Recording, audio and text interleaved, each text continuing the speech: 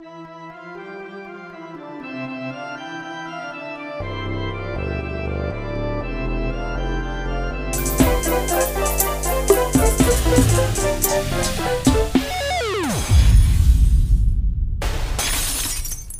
start this week's podcast with some breaking news from the US Congress, where it seems, Dominic, that we've been given a little shout out by none other than Mark Zuckerberg.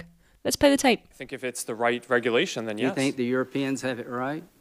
I think that they get things right. Have you ever submitted? That's true.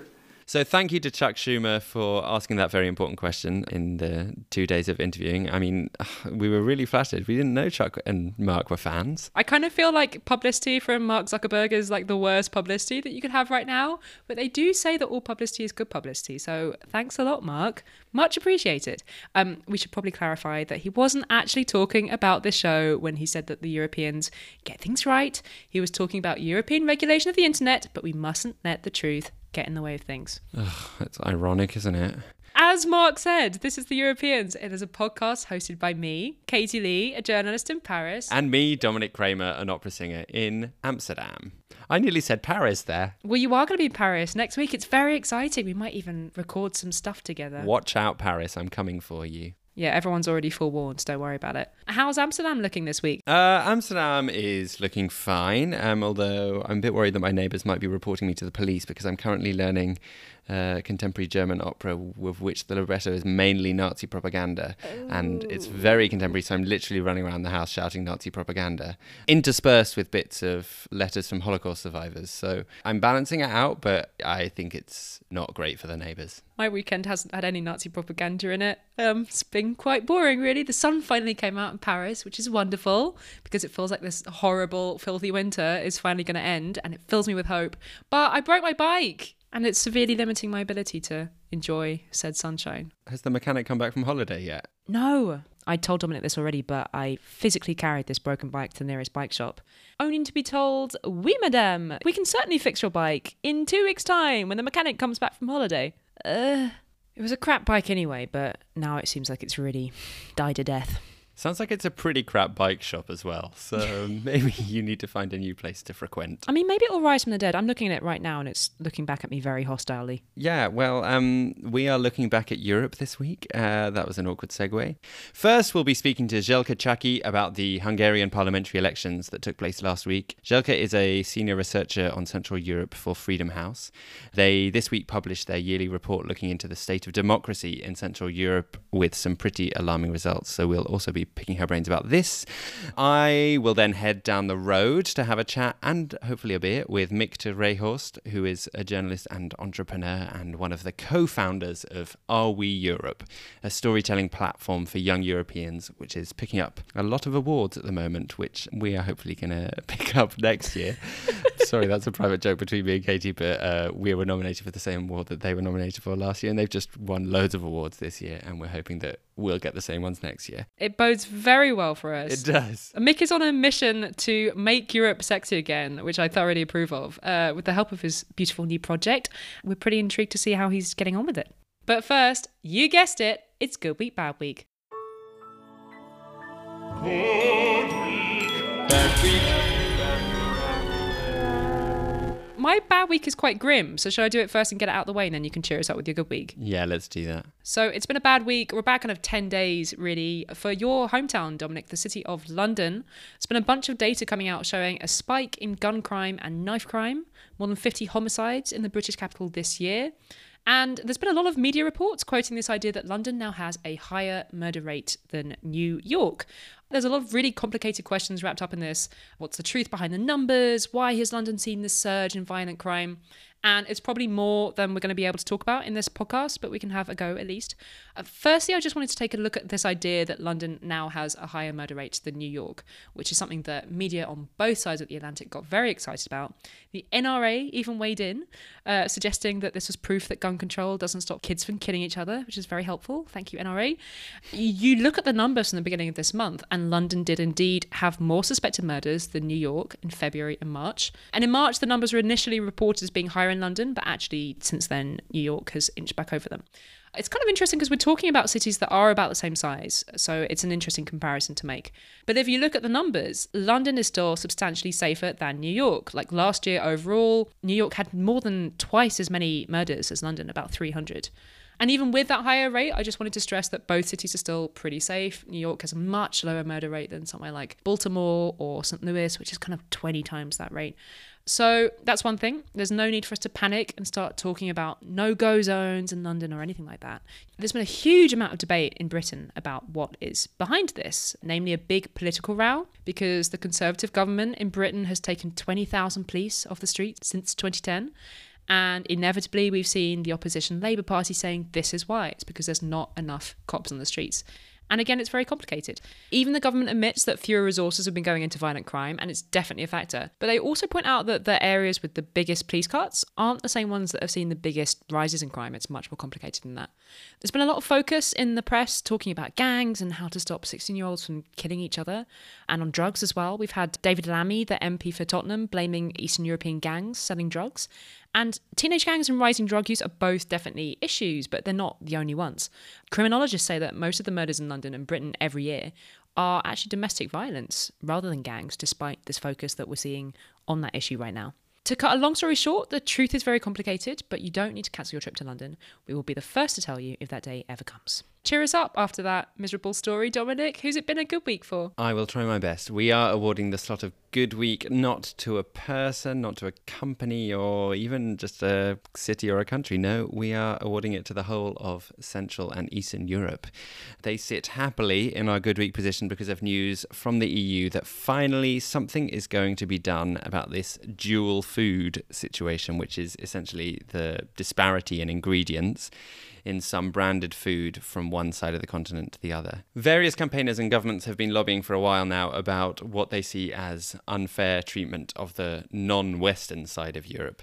There is a mountain of evidence that some multinationals are selling products with the same name but putting in cheaper or fewer ingredients in the supposedly identical products when they sell them in the central and eastern parts of Europe. So, for example, according to Der Spiegel, a Dr. Oetker margarita pizza comes with 7 slices of mozzarella in Austria and only 5 in Slovakia. Not only that, but the Austrians get tomato paste and the Slovakians only get tomato concentrate, which is not fair. It's racist. The idea that companies think they can get away with palming off crappier products to people in Eastern Europe because they're poorer countries. Like, it's really obvious. I feel like I shouldn't even have to say it, but we live in one European Union with the same rules. They should be exactly the same. Yeah, and lots of people agree with you, but some of the companies are crying foul and saying that, oh, we change the ingredients to adapt to local tastes. Yeah, I don't quite buy that, especially considering that so many of the differences uncovered make the products cheaper and less healthy for Central and Eastern Europe than for Western Europe. Next month, the European Commission will be providing member states with an official methodology to test for these differences, and the culprits will eventually be fined if they don't make things better. This methodology has also promised to take into consideration different national tastes, because they don't want to make everyone start eating the same sausages or cheese, I don't know. So you'll be pleased to hear we're not going to suddenly have totally generic food across the continent. But it's really good news for lots of people in these countries who have been complaining, and hopefully things will get better. Yay! So that was Good Week. And let's stay in Central Europe to see whether Hungary has had a good week too, which I think maybe they haven't, according to our next guest, Željka. Yes, indeed. Viktor Orban has won re-election in Hungary, and it is fair to say that it is rattling people in Western Europe, at least. He won after a very xenophobic, anti-immigrant, anti-Muslim campaign. He describes himself as a defender of Christian Europe, and the press in Western Europe has been full of these headlines this week about this worryingly autocratic leader and what he plans to do next in Hungary. It's quite hard to get your head around all of this, especially if you're not an expert on Hungarian politics. Luckily, we have someone on the line who is. Željka is a senior researcher on Central Europe at the think tank Freedom House and the co-host of an excellent podcast about Central Europe called In Between Europe. And she is on the line from Brussels, where she has decamped from Budapest to launch a new report.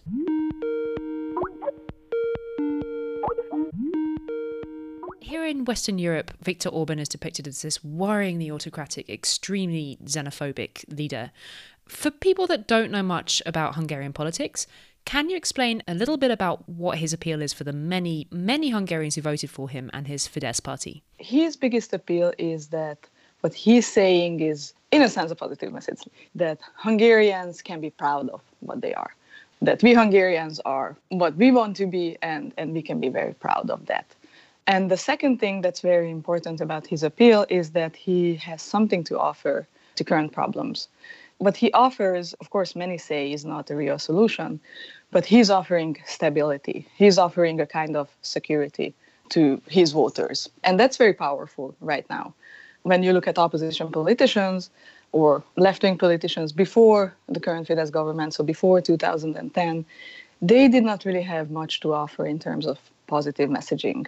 What they offered was mostly a kind of catching up to the West. It was mostly a kind of, we're okay right now, but we have to be over there and we have to do much more than what we do right now. And Orban at the same time says that you're fine as you are. But of course, there is a whole other side of this argument, and that is that he has created this kind of parallel reality in Hungary, in a sense.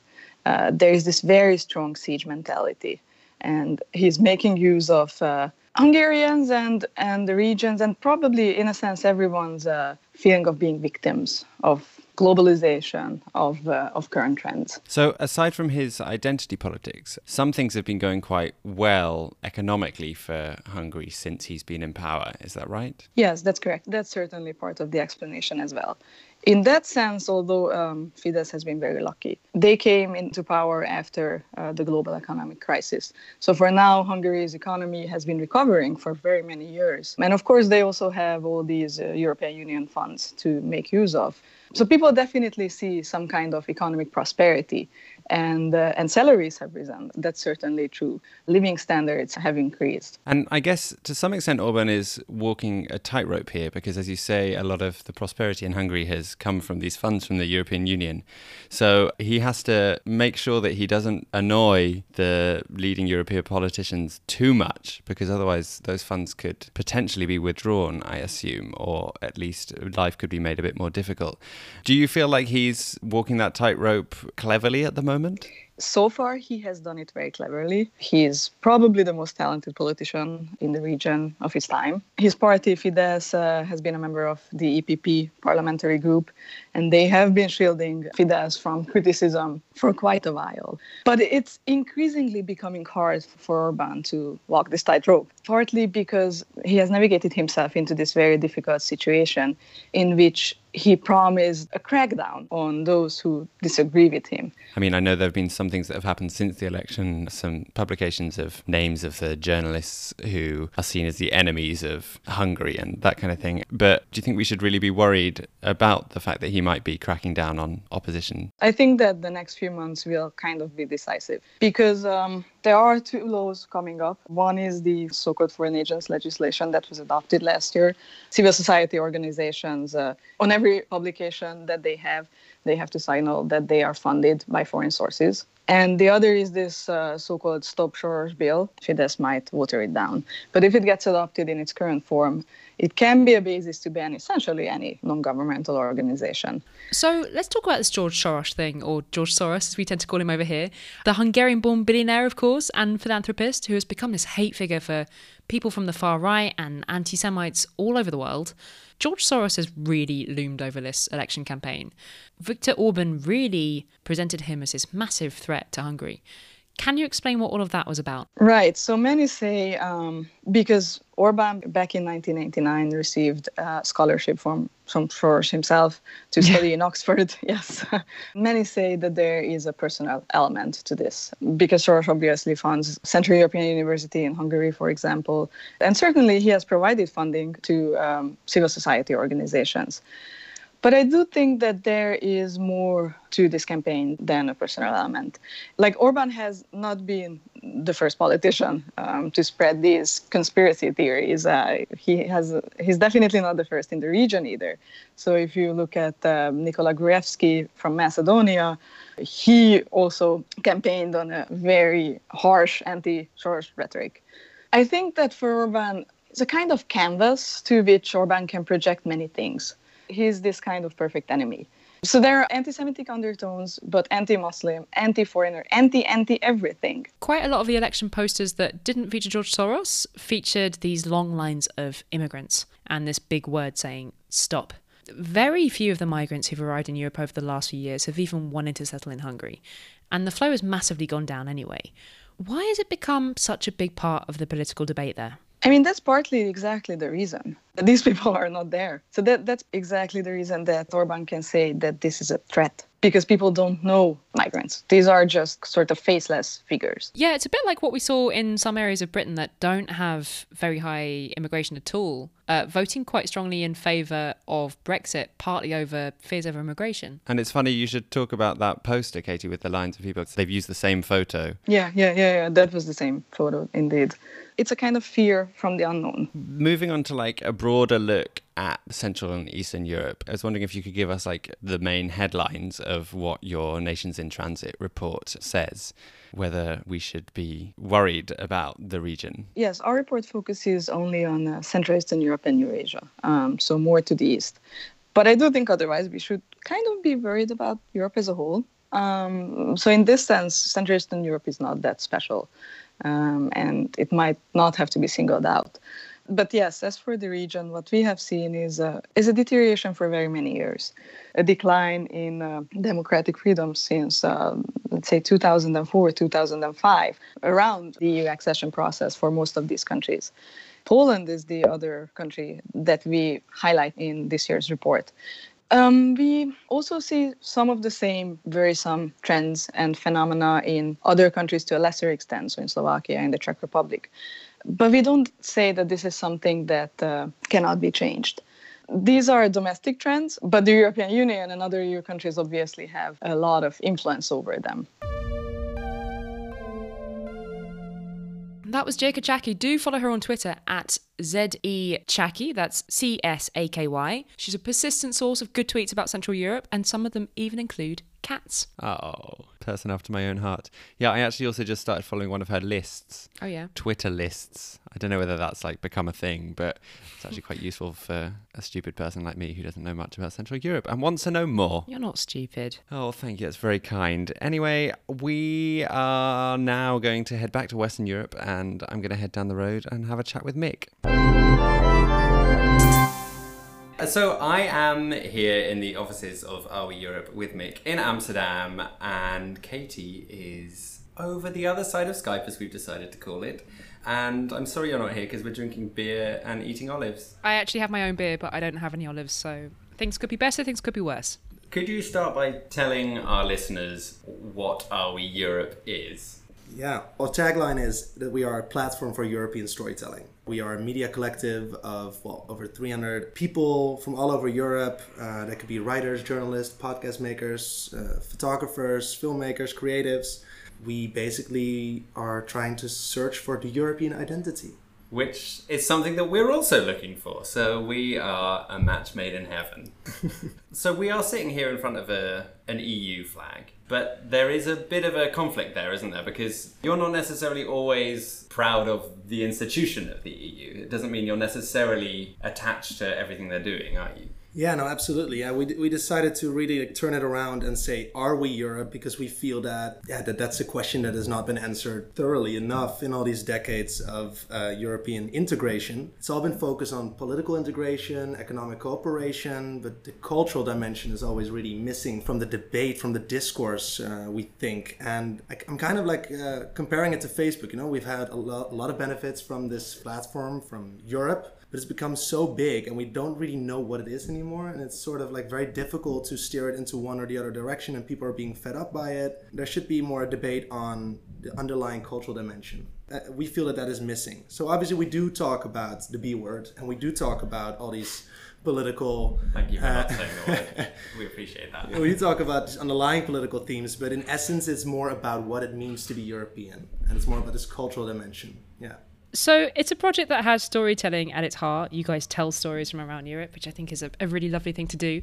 Why don't you go ahead and tell us like your story? How did European identity become such an important thing for you personally? It wasn't for me until a few years ago. Like it's just a reality. The euro was just there. You were just able to go to Belgium or to Germany or to France. But I went to Barcelona, Catalonia in 2015 with some other founders of the platform before we started the platform, actually. We tried to make a documentary about the Catalan elections and we never finished it. But what we did have was amazing shots and amazing interviews with people from both sides of the debate. So people who were pro-independence or against independence. And they all told us that they were pro-Europe. And that's something we felt was just missing from normal debates between the people that we hang out with in Amsterdam or Berlin or Paris. That really triggered us to build a platform where people could tell these stories, very personal stories, about what it means for them to be European.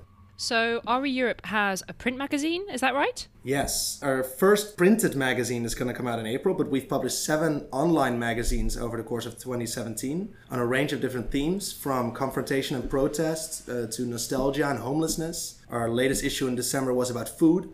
So yeah, but we're coming out with a print magazine. We're coming out with a community-driven platform called Storytellers, European Storytellers, where everybody can build a profile and publish an article or a podcast or a video and maybe get donations for it. And then we're going to host a lot of events over the coming year.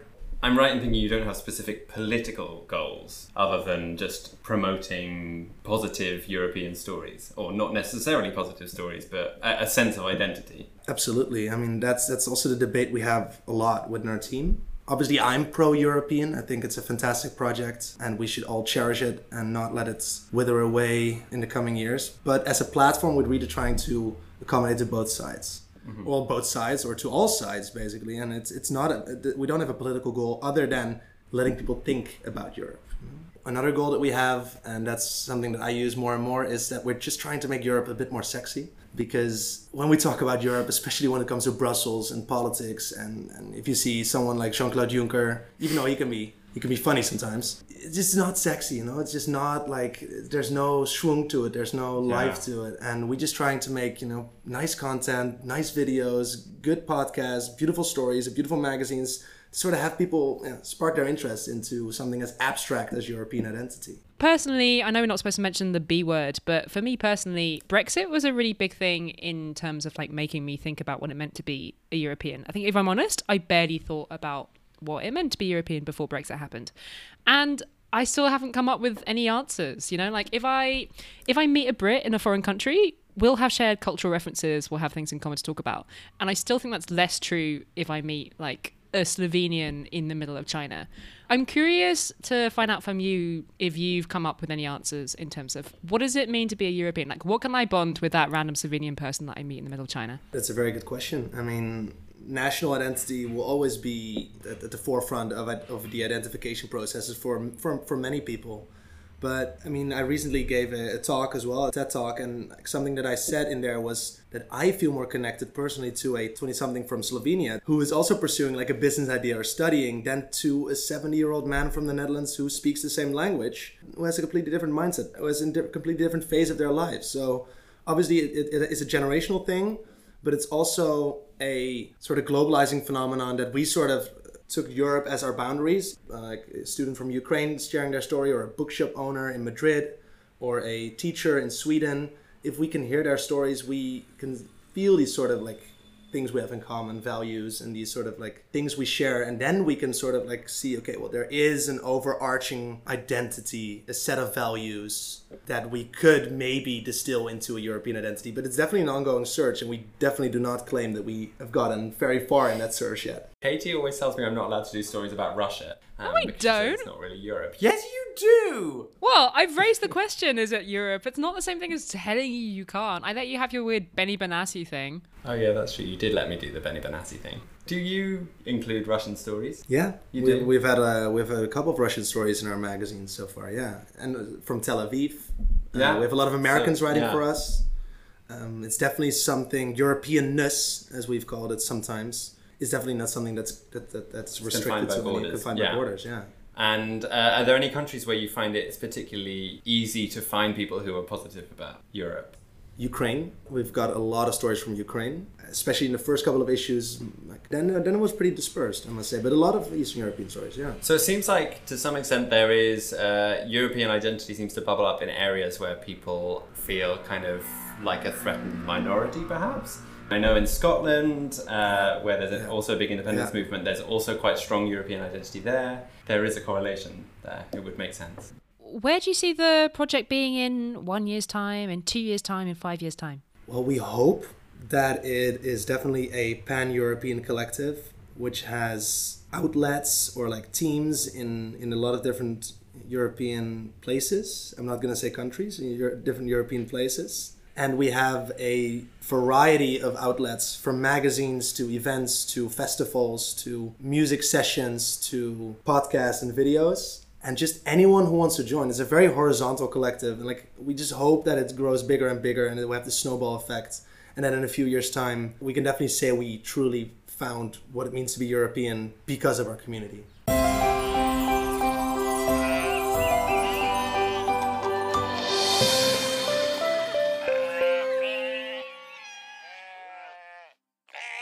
Well, I am pretty happy already now after speaking to Mick and drinking a beer. So I don't know if we need a happy ending, but I've got one prepared. So do you want it? Yes, absolutely. I want a happy ending. I live your happy endings. Okay, well, it's going to start with a little test. Katie, do you remember what the European cities of culture for 2018 are?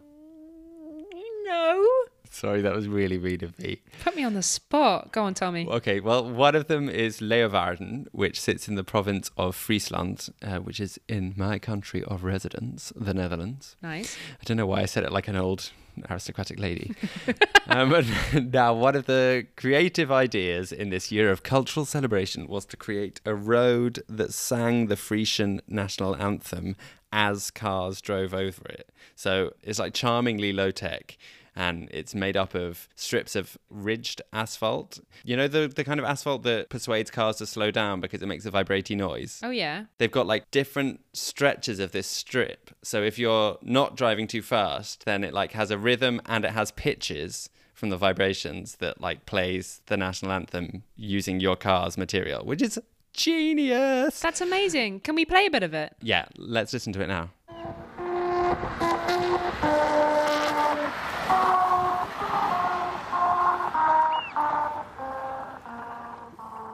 It opened last Tuesday to everyone's delight. Can you believe it? I can't believe it. Well, you shouldn't, because I'm lying. It wasn't to everyone's delight. The local residents started to complain immediately, saying it was driving them mad. They couldn't sleep at all, and their complaints were reasonable because it's very loud and very annoying.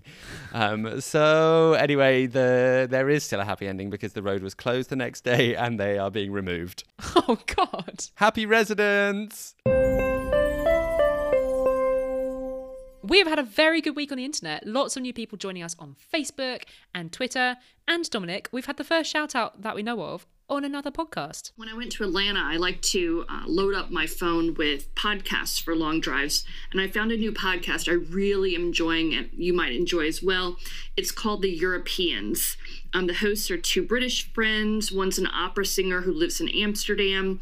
The other's a reporter in Paris. And they just talk about all sorts of cultural, political, and lifestyle-related topics and stories that are going on across all of Europe. So it's just really interesting. You might want to check it out. Thank you very much, Jen. That was Jen from Beyond the States, which is a podcast for American students thinking of studying abroad. We've also been mentioned on another podcast, it seems, but we are struggling to find out which. We got a lovely iTunes review from an Australian listener called Ileana, who said, I heard about the Europeans through another podcast and have been hooked ever since. Incredible show. Cannot recommend it more highly. 10 out of 10. Isn't that lovely? It's so nice. I wonder who's been talking about us, Katie. Yeah, Ileana, let us know where you heard about us so that we can say thank you to whoever it was that sent you our way. End the suspense. We will be back again next week as usual, unless something awful happens to us. Sorry, I don't know why I said that. We will be back next week as usual. Ever the regular, stable presence in this unstable world.